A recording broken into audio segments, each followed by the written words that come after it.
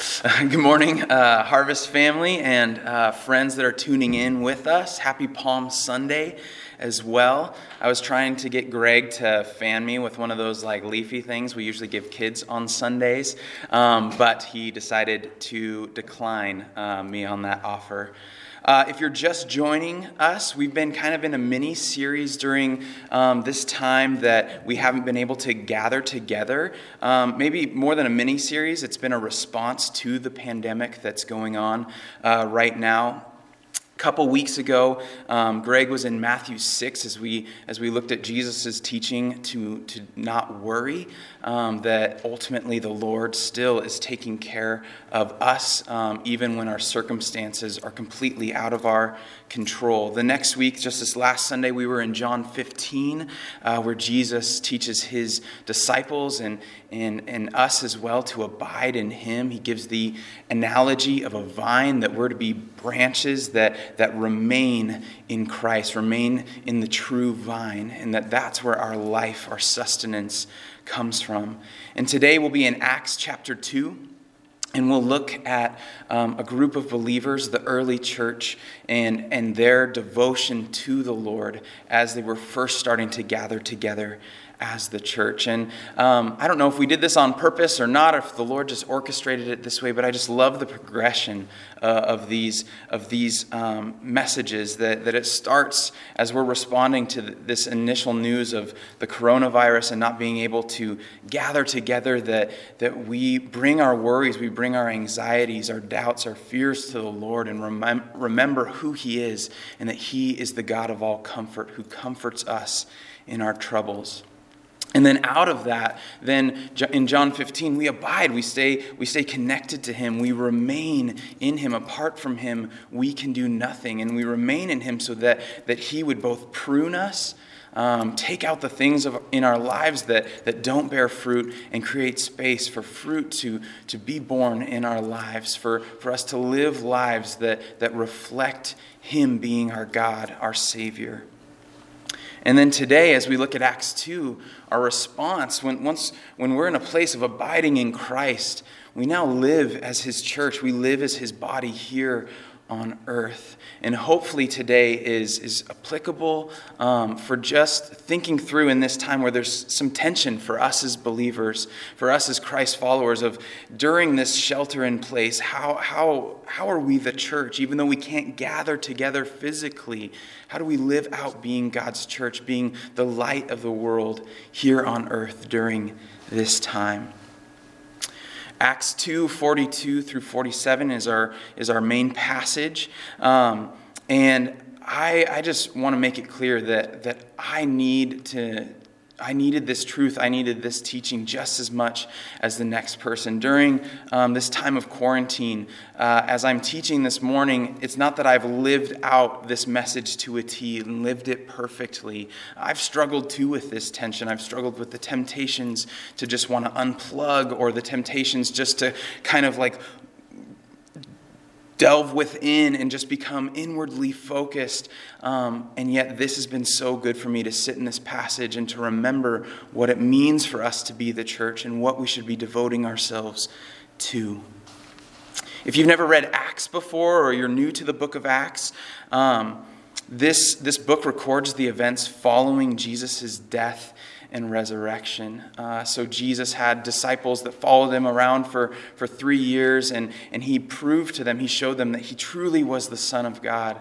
Not only that, he died on the cross for the sins of the world.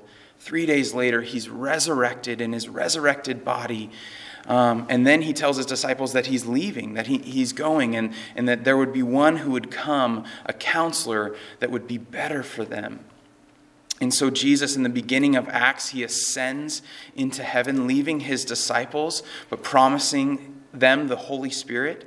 And we see in early on in Acts 1, that the Spirit descends on God's people, that God fills his people with his Spirit, that they're to be his temple, they're to be his body here on earth. And this is when God really starts establishing his church. And Acts is showing us the continued actions, the continued acts of Jesus, even though he's not physically here in body, that by his Spirit and through his people, his actions of love, his actions of grace, of mercy, even miracles and wondrous signs are being done through his people by the Spirit to continue to prove and to show that Jesus is Lord.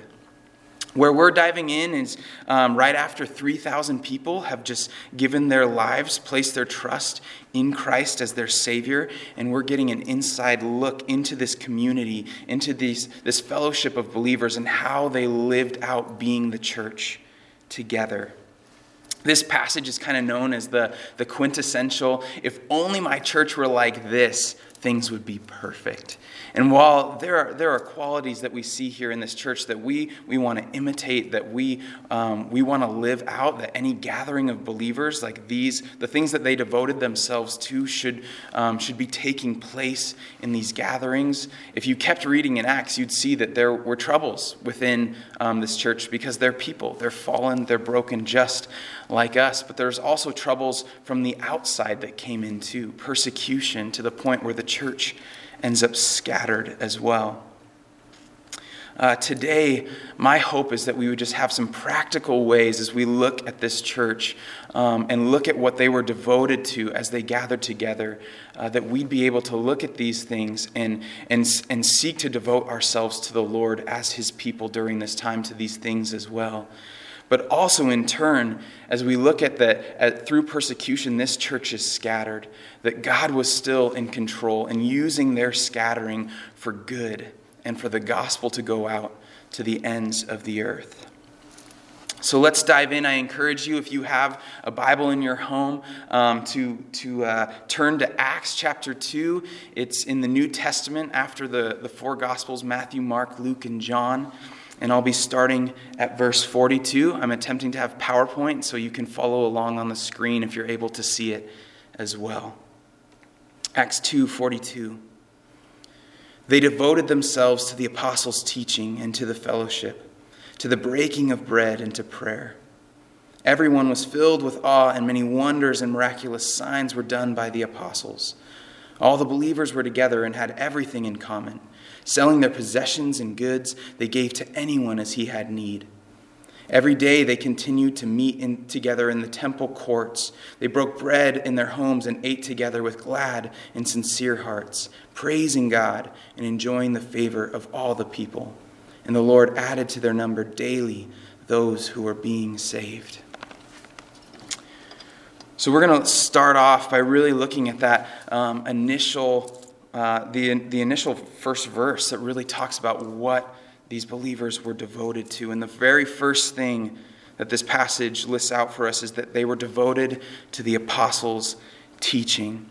And that word devoted there means that they were continually devoted, that over and over again they would come to the apostles' teaching, that teaching was foundational for everything else that they did as a community of believers. And if we think about it, like what was this teaching from the apostles? Well, a lot of their teaching was based on the Old Testament, but then also the teachings of Jesus. Jesus in Matthew 28 tells his disciples that they were to go into the world baptizing and teaching everyone what he had commanded them, teaching them what he had taught his own disciples. They didn't have the majority of the New Testament yet, the letters that we now have in our New Testament, but those came out over time as they were written to the churches. So that's what they were basing most of their teaching on, the Old Testament and then Jesus' teachings as well. During this time, Harvest Church and others gathering in, we need to devote ourselves to good gospel teaching. We need to remind ourselves of what is actually true as we're getting all this news, all this information all the time that can evoke fear, that can invoke worry or doubt. We need to remember what's actually true. We need to not just be focused on our physical reality, even though that's important right now and we want to be present in this time.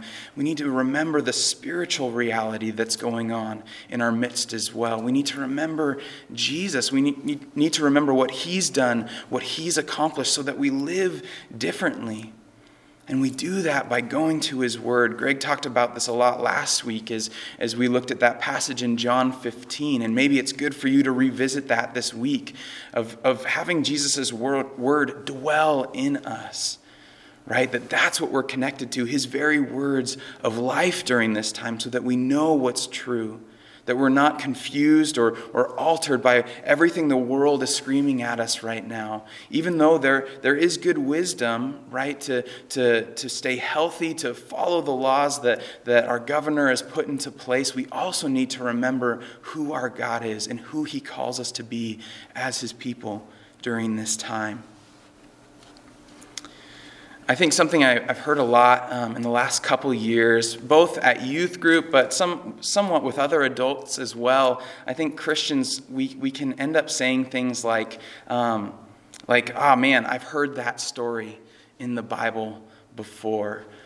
But if we think about being continually devoted to something, yes, we're going to hear the same things over and over again, and that I think we need to get that out of our vocabulary as Christians, that, I've heard this story, or I've read this passage before, and that it's old hat. I've just noticed so much during this time for myself that there's scripture, there's songs that just have new life in them due to our present circumstances.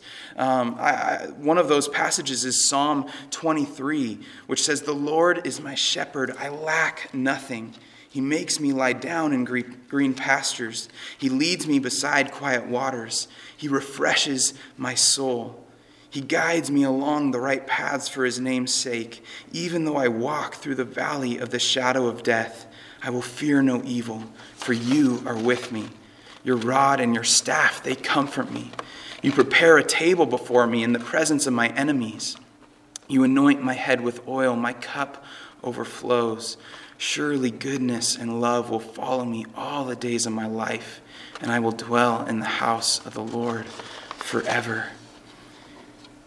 That passage and many others, just as they've come to mind during this time, it's like, yes, Lord, I need that to be true.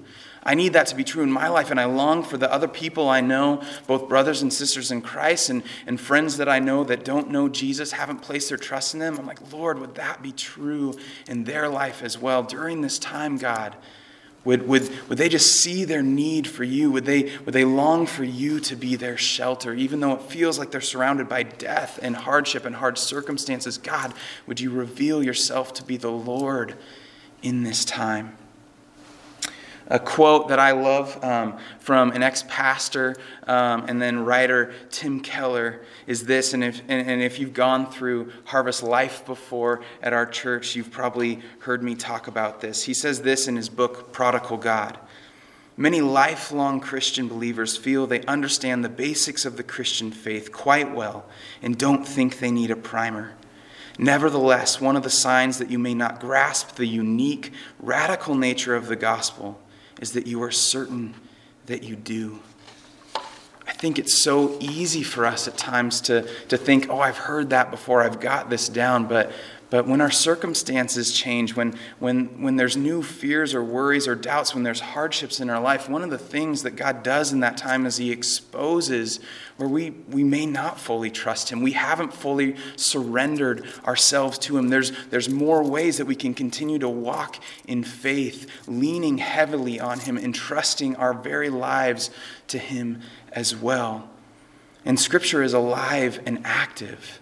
Right? There's a passage in Scripture that says this. It's alive and active, sharper than any double-edged sword. That this isn't just like reading Harry Potter over and over again, where sometimes you'll pick out new things that stand out to you the second or third time you read it. But when Scripture, God's Scripture is breathed out by him, there's life in these words. There's life in these teachings, and it produces life in us when we humbly come before God and say, Lord, would you speak to me? Would you change me by your words?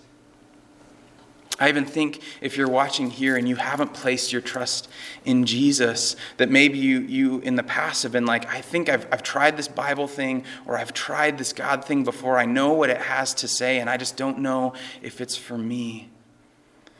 we're not to just come to God once or twice and be like, oh, I think I've got it now. But it's a continual going to him over and over again, learning what it means to have relationship with him and relying on him heavily to be the God that brings life into our lives through his words, through his love, through his commitment to us as our Lord and our Savior.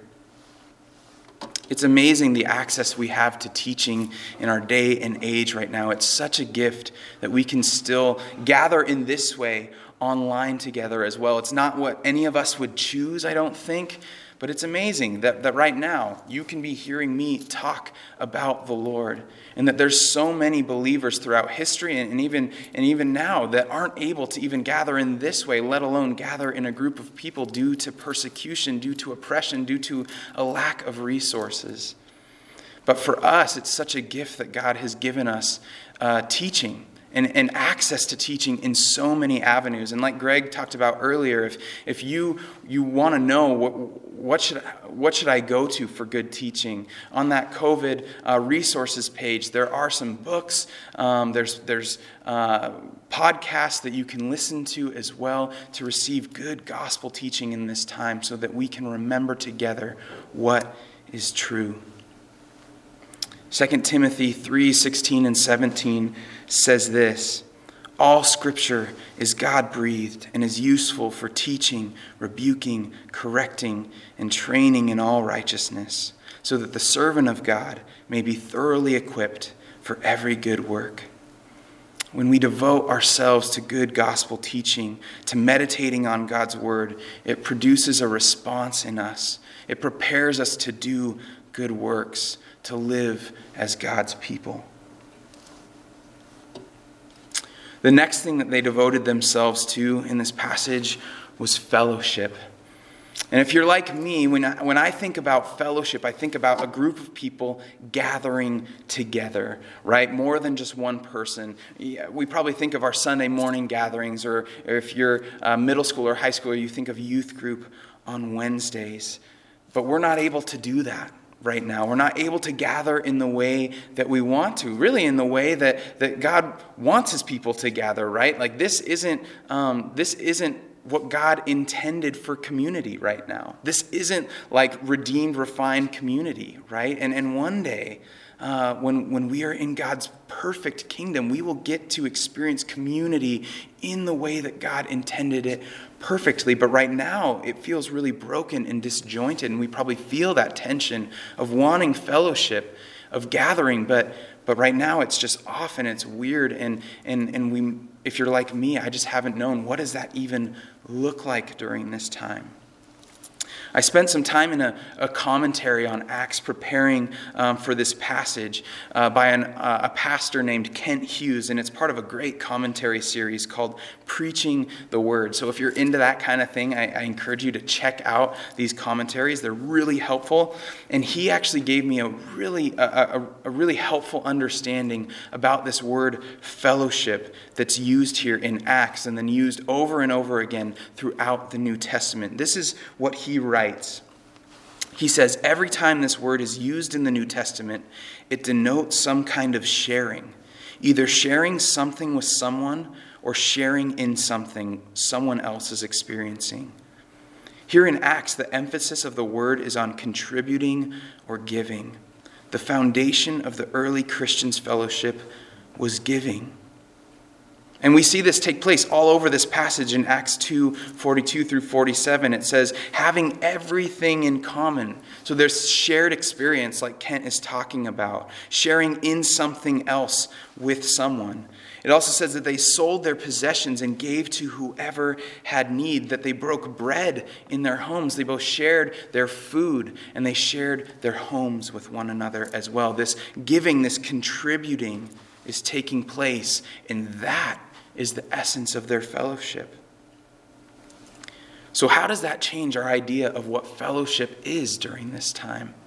We can't physically gather together, but how can we give How can we still contribute to one another? How can we still serve one another during this time? I even wonder how that will change if we really thought about fellowship this way, with giving being foundational in it. How will that change once we are able to gather together again on a Sunday or on a Wednesday?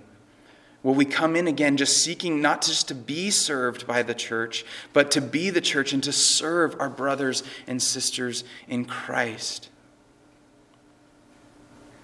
In my younger, more passion-induced days, in my early 20s, not that every early young 20-year-old is this way, but we often can be, I was really frustrated with several community groups or Christian groups that I had been a part of, because it seemed like when we gathered together, it was all about, hey, I want this group to meet my needs. Like people just coming in and wanting their own personal needs to be met. So there's all this butting of heads because this person wants the group to look like this and that person wants the group to look like that. And we were just so concerned about ourselves instead of having this kind of fellowship where we sought to meet the needs of others. And so I kind of fell into the same boat where then I was just frustrated with the group and not serving them either, but just frustrated that they weren't serving each other, right? And I've totally done that too. Like there's groups I've been a part of more recently in my life where I go in and I'm like, is this really meeting my needs? And it is important, and I'll talk about that in just a second, that our needs are known and out there in community. But I think that first and foremost, established as God's people, we need to be concerned with the needs of others above ourselves. Like Jesus lived that out to a T. He didn't come to be served, but he came to serve and give his life as an offering. During this time, what does it look like for your life to be an offering, specifically in this passage, for other brothers and sisters in Christ, and the bleed over of that into our communities as well, into our neighbors' lives? I think that in verse 46, it just shows us in this passage that as they live this way, with this kind of fellowship, that it produced glad and sincere hearts. I think we're afraid to give, to serve, to contribute at times because it costs us something. We have to sacrifice something. It means us losing something. But God does this thing with how he has his people live, that when we sacrifice, when we lose, when we give, it actually produces gladness and sincerity of relationship and fellowship, because it's the way he intended his people, all people, to live. To reflect and represent him in those ways, to be like him, the God who gives and gives and gives of himself over and over again.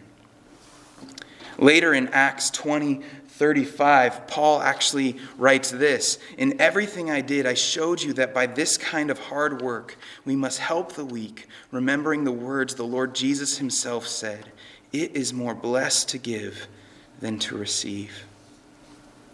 But some of you right now may be asking, but how do I give during this time? Because there are so many restrictions. I think one of the ways, and this isn't going to be everybody's favorite, but one of the ways that we give, that we contribute, that we sacrifice for one another, for our world during this time, is that we honor the shelter that's in place right now.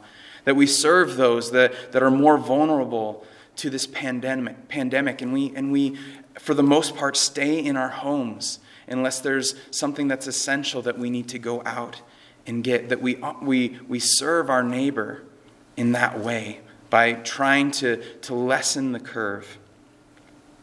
But also, I think as the church, we look for ways to seek out needs, and also we make our needs known to one another as well. I've noticed recently that when I've gone out to get the mail or on a walk with, when Kat and I go on a walk with our dog, that if we run into one of our neighbors while we stay at a distance and we just talk, we have conversations, that these are some of the more lengthy conversations I've had with some of my neighbors during this time.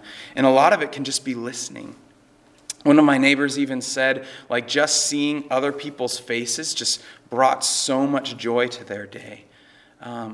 we just need to make the most of every opportunity as Christ followers during this time, while following the guidelines that our government has put in place, but to make the most of every opportunity. Greg talked about this last week, and I think the week before too, that more people right now are just ready and willing to have real conversations and share what's actually going on in their lives and their hearts, and we can let them know that we're praying with them, or even in that moment, pray with them during those times, pointing them to Jesus.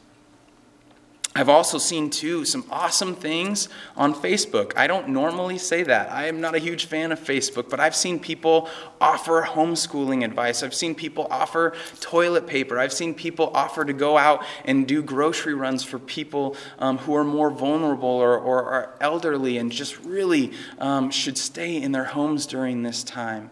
I just wonder, how can we just toss out there that we see some of the needs that our community has and use things like social media, maybe for the first time, in a way that really honors the Lord and really shows our community that we as believers, we're here to serve and to put others' needs before our own. What if we reach out to the people that we normally sit around at church and just give them a call or shoot them a text and ask them how they're doing, how we could be praying for them? And also during this time too, we need to make our needs known. Communities, first and foremost, should be a place of serving and giving. But once that has been established, that the body members are collectively saying yes to that, we then can trust that we can make our own personal needs known. Maybe someone hasn't reached out to you and you're waiting for that, but you actually just need to reach out first and say, hey, I'm struggling right now. Would you pray with me? Would you point me to where I should be reading in Scripture right now that will just remind me of the hope that I have in Jesus? Or if financially you're struggling, or if you're getting nervous about the amount of groceries you have and you don't know if you should go out, please reach out to us as the church. Email us, go to our website. We would love to know the needs that you have and serve one another during this time. The early church knew that they had been given much in Christ, and out of that they freely gave as an act of worship. Christ gave his very life for us on the cross so that we might receive his life. That's grace. We hadn't deserved it. We didn't earn it. But Christ gave his life, his righteousness. He gave over to us so that we could stand before God clean, washed in his sight. As we move on in this passage, they also devoted themselves to prayer. Greg spoke on this a bit last week, so if you want a bigger refresher on prayer or ways that we can be praying, I'd go back and listen to that message. But in this season, one of the things he said, our prayer life can really grow. And I think in the last couple days, that's been something I've been trying to focus on more and more in my own personal life. I was a part of a church several years ago where there was a child who was severely ill and in the ICU, and doctors did not think that the quality of this child's life was ever going to be the same because of their current state. And our church asked that we would take a day, fast, not eat, and pray for this child collectively as the body of Christ. And I remember doing that, and anytime I got hungry, it was just a trigger for me to remember to pray for this child. And the awesome thing is, in this scenario, the Lord showed his grace and his mercy, and the doctors even said how this child recovered blew their minds, and they didn't understand it. And a couple months later, this child was running around the sanctuary and down in Sunday school again, fully able to be themselves. I wonder if every time we thought about COVID-19 or quarantine or this pandemic, instead of going down these rabbit trails of fear or doubt or worry or trying to figure things out or, oh gosh, I should go to the store for this, that instead, before any of that, before we did anything else, we prayed. That became our trigger I've been trying to do that the last couple days, and the Lord's just, when I stop and when COVID comes to mind, I've started praying for some of the nurses and doctors that I know that are on the front lines and are exposed, and just praying for safety, health, and wisdom for them, praying for my neighbors that I've got to be in contact with, praying for my friends who don't know Jesus, and that God would reveal himself to them in this time, that God would create opportunities for me to reach out to them, to connect with them and share the gospel, to pray for those who are vulnerable to the virus, to pray for our world.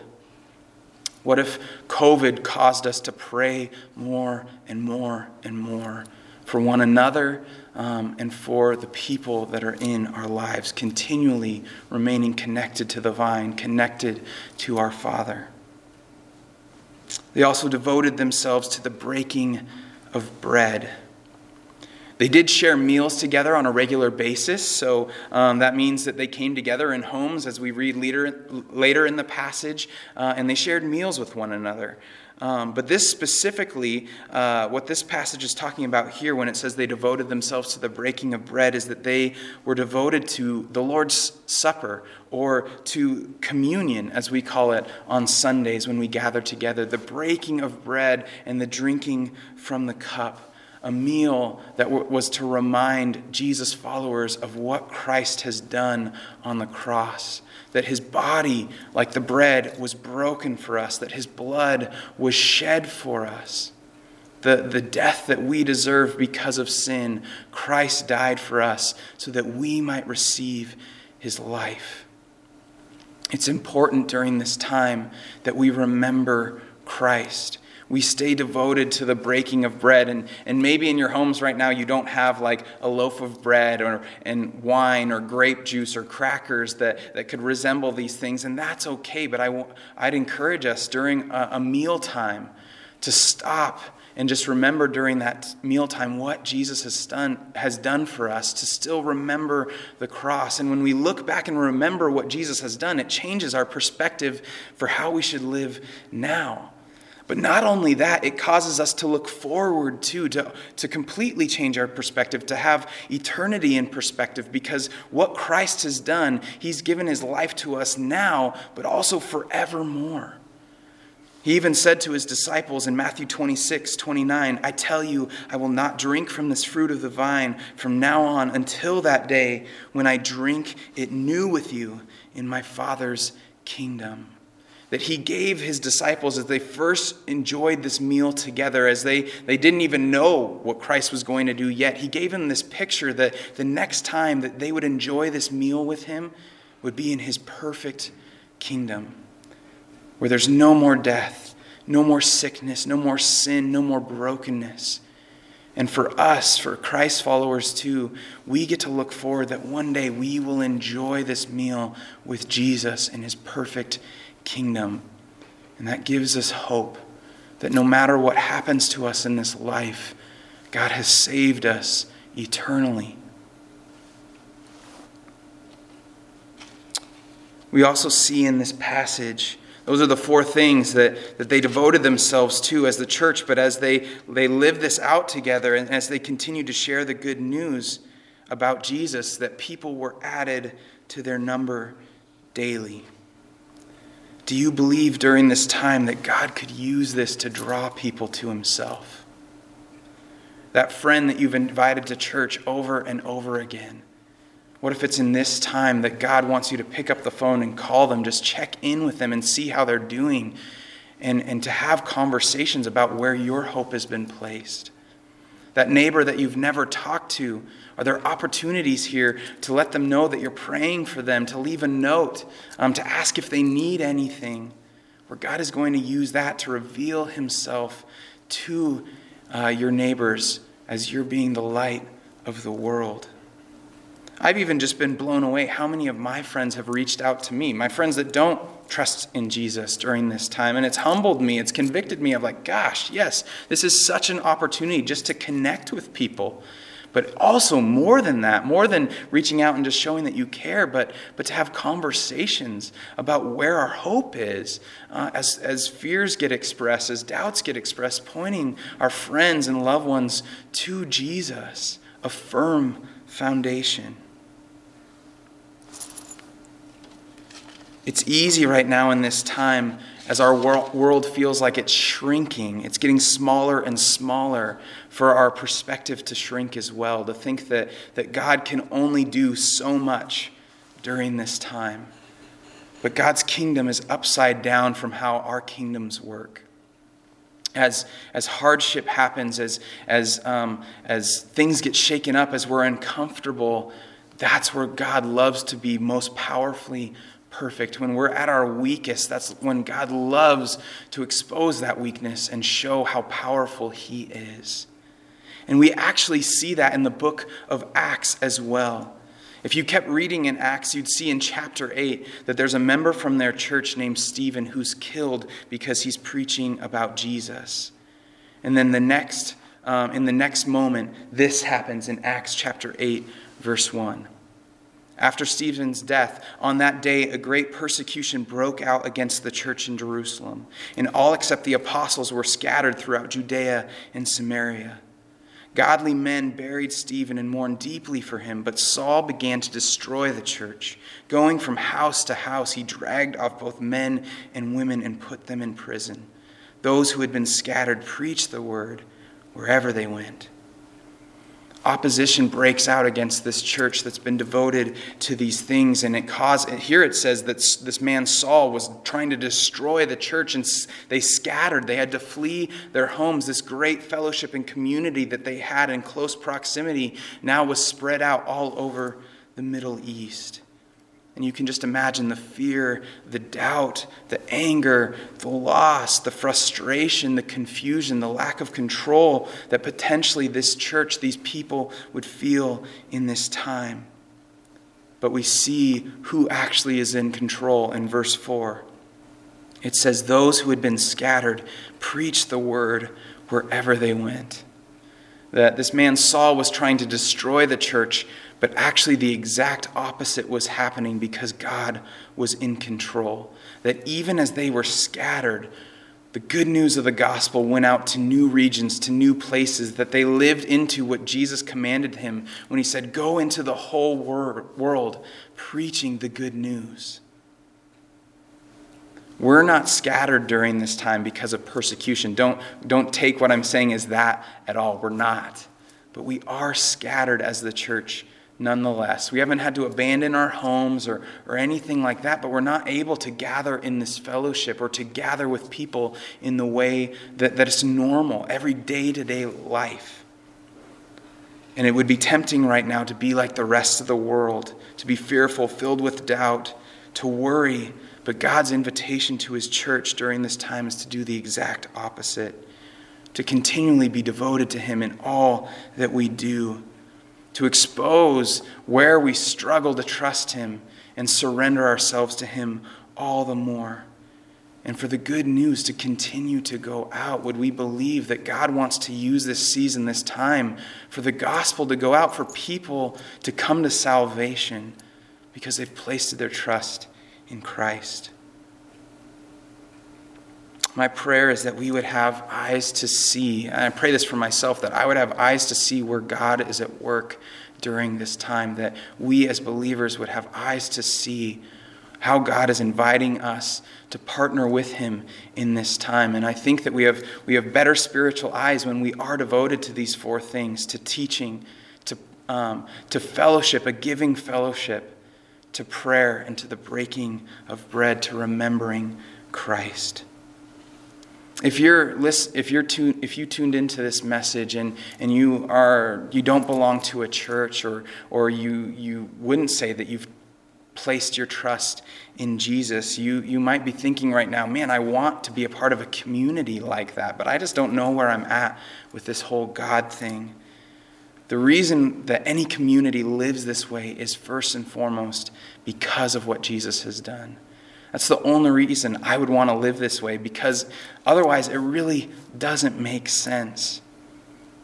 We would love to connect with you further if you have questions about why we believe, what we believe, and you can contact us by reaching out on our website at harvestcc.info. And we'd love to talk to you about what it means to be a part of a community like this and why Jesus is so essential in all of this, why without him nothing else makes sense.